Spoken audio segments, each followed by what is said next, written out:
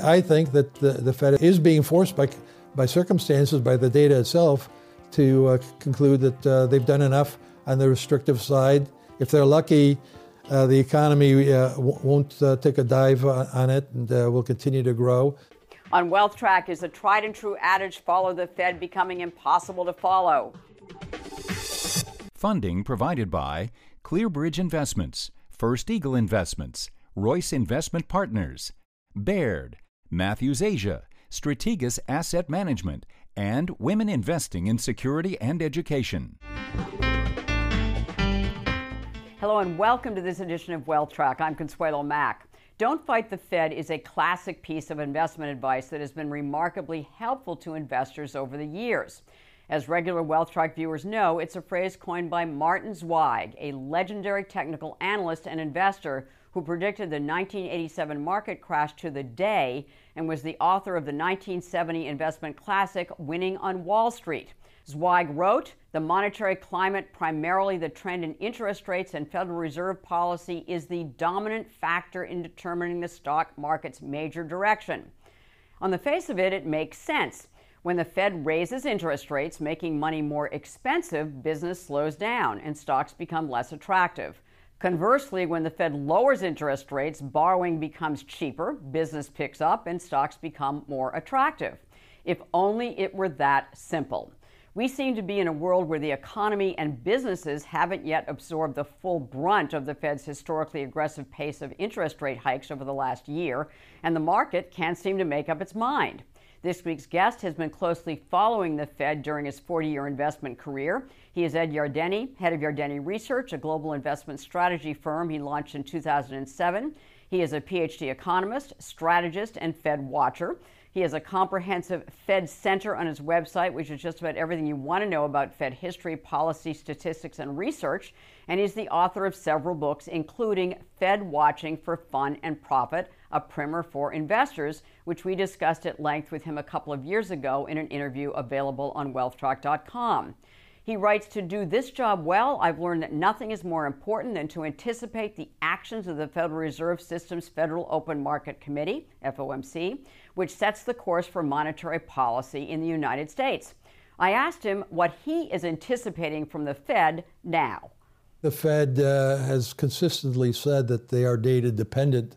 They do a lot of talking and a lot of speaking as individuals, but once they get together for their meetings to decide on monetary policy, it is very much dependent on what the economic data is showing and what the overall economic environment is. I think they have to conclude that the economy is slowing. They'll probably have a debate on whether it's a soft landing or a hard landing and whether it's still strong enough to allow them to raise interest rates some more. I think they're going to come to the conclusion that it's time for a pause to see how it all plays out. So I don't think they're going to do more than they've done already, and I think the Fed funds rate stays at 5%. I think they're going to try to keep it there for a while as long as the economy doesn't sink, and I don't expect that it will sink. So I think we could have a situation where the Fed's done, but we're not going to see rates coming down as rapidly as the fixed income markets seem to believe. The Fed has made it quite clear that it wants to get inflation down to 2%. That's their target. We're a long way from there. So, does that put that goal in jeopardy if, in fact, that you think are going to pause interest rates for a while?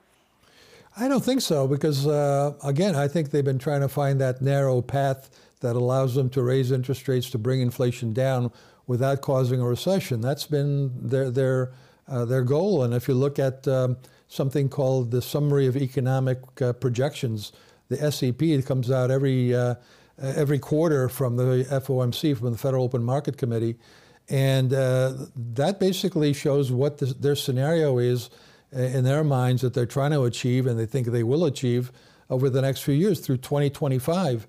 And what that shows is that they're shooting for inflation to get down to 2.5% by 2025, which I think is a very realistic kind of time frame.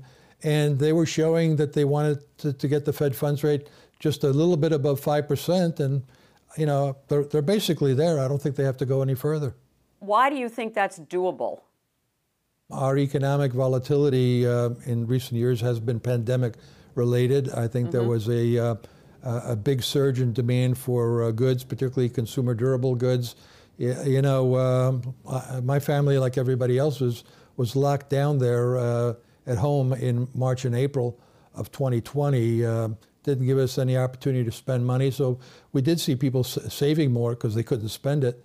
And then, of course, the government started to put lots of money into people's checking accounts. So there's this huge demand for consumer goods that caused, that's really was the leading edge of inflation, particularly consumer durable goods. That inflation rate's come down sharply. It's back down to zero, basically. And even non-durables, we're seeing that food and energy prices, maybe food hasn't come down, but it's not going up, and energy prices have come down.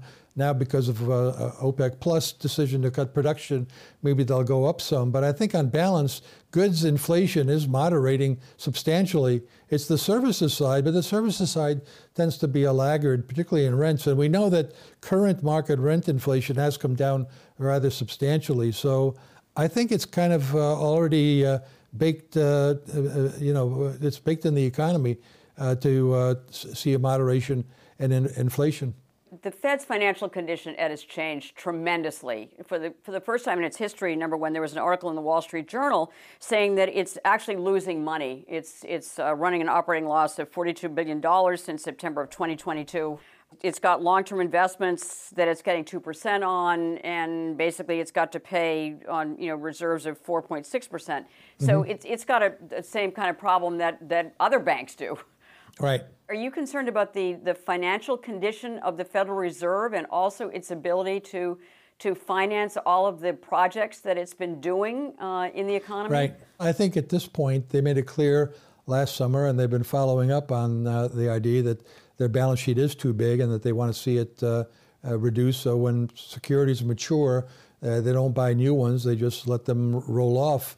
And so they have been actually reducing the size of their balance sheet, but they have a long ways to go. But I've observed over the years that I've been doing this that supply and demand for credit don't seem to really drive interest rates. It's more inflation and the perception of what the Fed is going to do about inflation. So indirectly, what happens in the supply and demand for credit obviously has an impact because it can influence inflation. But as we're seeing now, the fixed income markets are anticipating that inflation will be coming down and that the Fed's just about done, if not actually done, tightening. And in that scenario, we've seen a bond rally, and notwithstanding all the concerns that you rightly express about the amount of debt that has to be financed and the role of the Fed in financing that. One of the things that I've observed from a supply-demand perspective is foreigners have actually been huge record buyers of Treasury bonds and mortgage-backed securities in the United States. So there's a lot of moving parts when you look at all these issues. Central banks around the world have also been buying gold. Now that tells you something too, right? Well, we've got a geopolitical issue around the world now. I guess there's always something geopolitical to worry about, but you can't help be concerned about the growing Cold War that seems to be heating up between China and the United States. And of course, there's a hot proxy war between the United States and Russia now in the Ukraine. Let's go back to the fact that for the first time in history, the Fed is losing money. Number one, what's going on there? Why is that happening? And why isn't that a concern? Or is it a concern for you? No, it's not a concern for me. The Fed is the central bank. The Fed does print money, in effect. They have to pay their staff, obviously. And in the past, they actually ran a surplus because yes, they did. They owned government securities, and they had net on balance that created income that they then went back and gave to the Treasury. Right. So in this situation, they're not giving back to the Treasury. They're just dealing with the income and outflow that they're experiencing. But there's no limit here that suddenly they're going to run out of money and not be able to pay their bills. And they do basically create these these assets.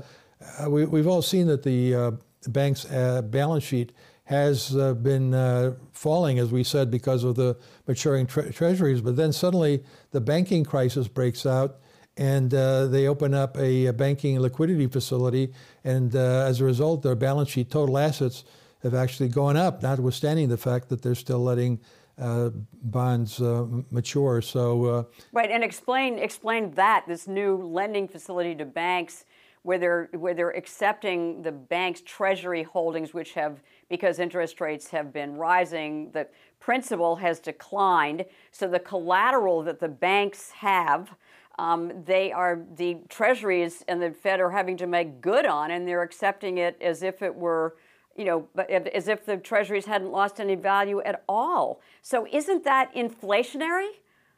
Consuelo, look, I don't like the mess that we're in, that the Fed basically created. And explain that. Explain why the mess that the Fed created. What's the mess, and how did they create it? The mess is that the Fed, provided an environment of free money for a very long time. Right. They, I think, overreacted to the 2008 financial crisis and felt that there was that they had to keep interest rates near zero and pumping in liquidity in order to avoid a depression. And as a result of all that free money, which only got freer and more of it as a result of the pandemic, a lot of people just assumed rates were going to stay very low, and a lot of bankers assumed they were going to stay very low. And suddenly the Fed was confronted with a situation where they completely misjudged inflation. It came back with a vengeance, and suddenly they're scrambling to raise interest rates. And the result has been a shock to the banking system. And so that would have actually been deflationary if they hadn't come in and provided this liquidity facility. So I perfectly agree with you that there's concerns that at some point, if they keep doing this, kind of bailing everybody out with these emergency procedures, isn't that going to be inflationary? It's a tough call, but I think their initial reaction is correct, because I think it could have led to a massive bank run. We all know, as a result of Silicon Valley Bank, that bank runs now can occur in a matter of minutes as people use their smartphones. And so it's a whole new world that suddenly the Fed's confronted with. And so they had to jump ahead of that, and I think they succeeded at that. But as we saw in the great financial crisis, a lot of people thought that it was over, and it just kept going and going and going. And I think that's one of the reasons that people are so nervous right now, is because it wasn't too long ago that we all lived through a financial crisis, and it took a while for it to finally end, and it was very painful in the stock market and for a lot of people. Jamie Dimon, the chairman and CEO of J.P. Morgan Chase, he said that there would be repercussions to the banking crisis, that he felt that it wasn't necessarily over. And so, how concerned are you? How concerned do you think the Fed is? Well, that was his letter to shareholders. Shareholders, right. And he's in a much better position than I am to assess how the economy is doing. He knows, it's the largest bank in America, and he's can assess all the loan demand, and he knows himself what the bank itself is considering in terms of tightening down on lending standards. So I take his statement as very important. But at the same time, I think that there was some ambiguity in what he was saying, because it could also imply that he was saying there's going to be a lot of regulation that's going to be put on small and regional banks. And I think that's clearly the case. It's going to happen.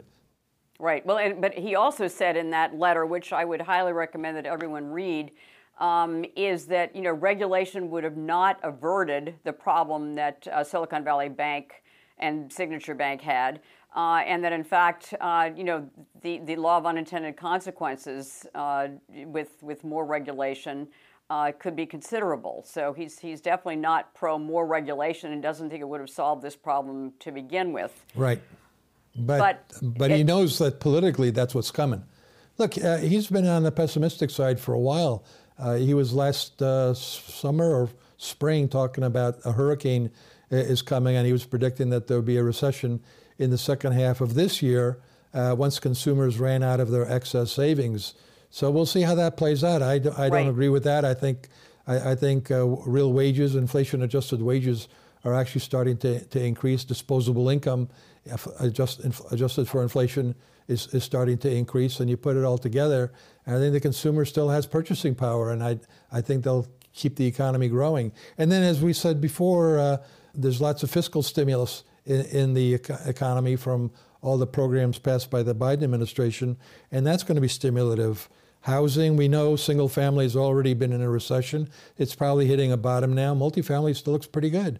But on the other hand, we've got commercial real estate. So a lot of balls in the air right now, and there's, continues to be a debate about soft or hard landing. It was February of this year that the consensus flipped around from the idea of a hard landing, and that was the consensus at the beginning of the year. You're right. Yeah, mm-hmm. So people thought hard landing, and then by February they were talking about no landing because the economic data was so strong. And now with the data that we're getting for February and March, they're coming in, oh no, it is slowing down again, and maybe it's a soft landing again, or maybe it's a hard landing.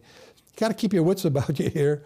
Things are pretty dynamic, but all in all, I've been impressed by the resilience of the economy, and I think it will continue to surprise us. I don't want to leave the issue of the capacity of the Fed and also the Treasury to constantly intervene to prevent crises from basically from exploding. And one of the things that you mentioned that the Fed and the Treasury have done is, opening this new facility for banks to borrow, but also we now have this kind of blanket insurance for mm-hmm. all bank deposits. Does the Fed still have the capacity? Does the Treasury have the capacity, given our borrowing needs, to really take on that role as well? Well, look, the Fed does not have the power to insure deposits. It's the FDIC, which then gets its authorization from Congress. And so deposits are still insured up to a maximum of $250,000. Nothing's changed in that regard. I would say it's a matter of semantics. Instead of the Fed insuring all deposits, it guaranteed the safety and stability of the banks themselves.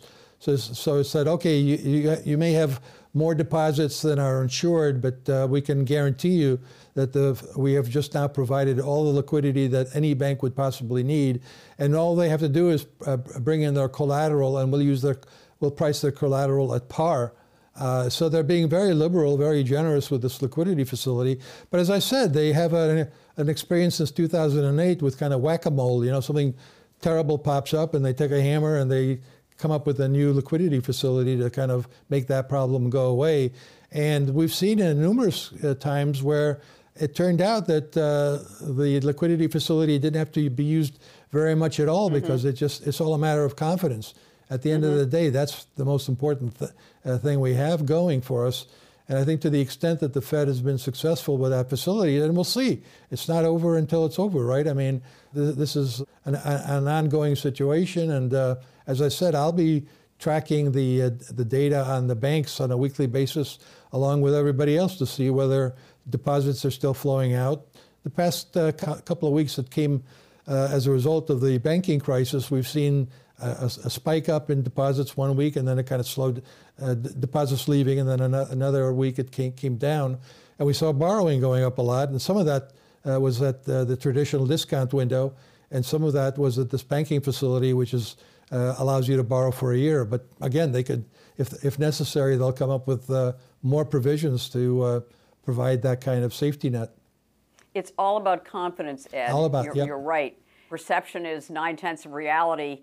I mean, how confident are you in the stability of the U.S. banking system and the global banking system after that? Well, I think since the 2008 calamity, there has been a lot of regulation and stress testing of the large banks, and I think they're in good shape. I will not be surprised if we see a whole slew of mergers and acquisitions of community banks and regional banks. We've gone down this road before with the savings and loan associations, we had a real crisis in in that sector back in the late 80s and early 90s, and that was very similar. It was a disintermediation problem. Interest rates went up in the money markets, and people said, I don't want to keep my money in an S&L, and some S&L said, no, keep it here, we'll give you a great rate. And then they took excessive speculative risk on their loan portfolio, and things blew up. As I said, in 1990, we had a recession that lasted all of 8 months, but the economy stayed sort of in a soft landing scenario for a while because it was a body blow to have an important part of the credit system have to be rearranged, and I think the same thing could happen here. I started this interview in my introduction to you by mentioning the fact that the adage, don't fight the Fed, has been a really good investment principle to follow for many, many years. Does don't fight the Fed still work? I think so.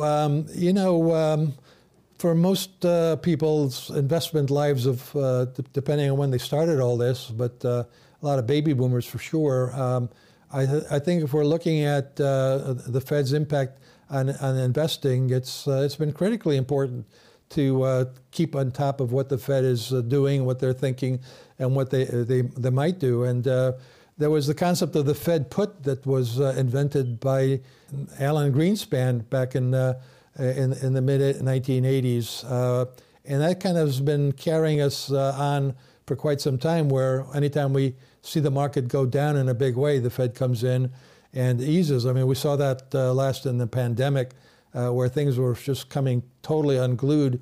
And I think it was on March 23rd that they came in and announced all these liquidity facilities, and the market just V-shaped straight up, and the economy had a V-shaped recovery. But now what's changed is because of the impact of the pandemic and because of the excessive combination of fiscal and monetary policies, we've seen inflation make a big comeback, and now the Fed had to take the put away and actually go the other way and say, we're just going to keep raising interest rates until inflation comes down. But I think creating the bank liquidity facility, in effect, was bringing the Fed put back. They were basically saying, we're not going to let this thing fall apart. So if from an investment point of view, if I were to follow the adage, don't fight the Fed, what should my investment strategy be?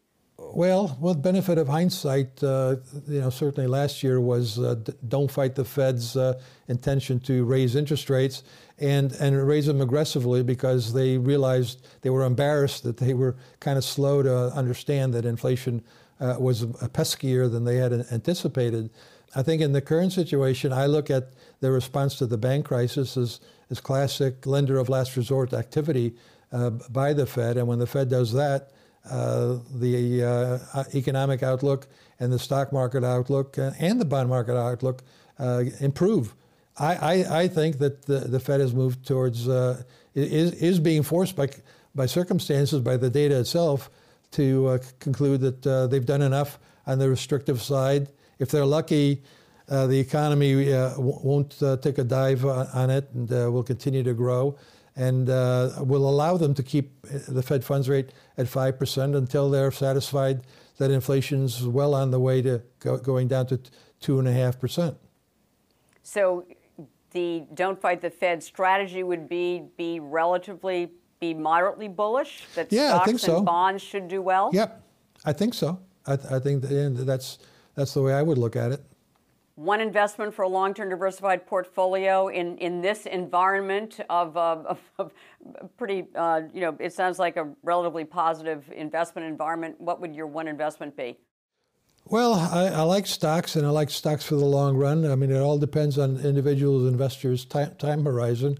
But I think last time we met, I suggested the S&P 1500, a diversified mix of big cap stocks and middle-sized companies and small companies. I think America's economy is in great shape. I think that technology is going to solve the labor shortage problem. I think productivity is going to make a comeback. I will not be surprised if by the end of the decade we can look back and say, you know what, as bad as it was at the beginning of the decade, it really turned out to be the roaring 2020s because technology solved the problem of labor shortages. That in turn boosted purchasing power and kept inflation down. Thank you, Ed. I certainly hope you are correct in your assessment. So, Ed Yardeni, thanks so much for joining us again on Wealth Track. Thank you.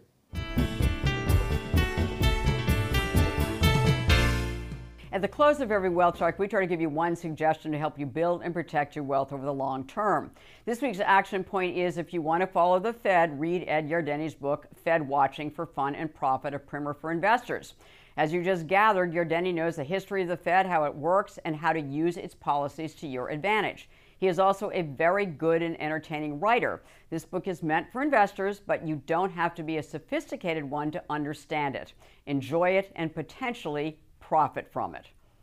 Next week on Wealth Track, the author of Sustainable, Terrence Keeley, a former top executive at BlackRock, explains why ESG investing doesn't work and what does. In this week's extra feature, Ed Yardeni, a weekly movie and TV reviewer, names his favorite streaming series from the last year. Please follow us on Facebook, Twitter, and our YouTube channel.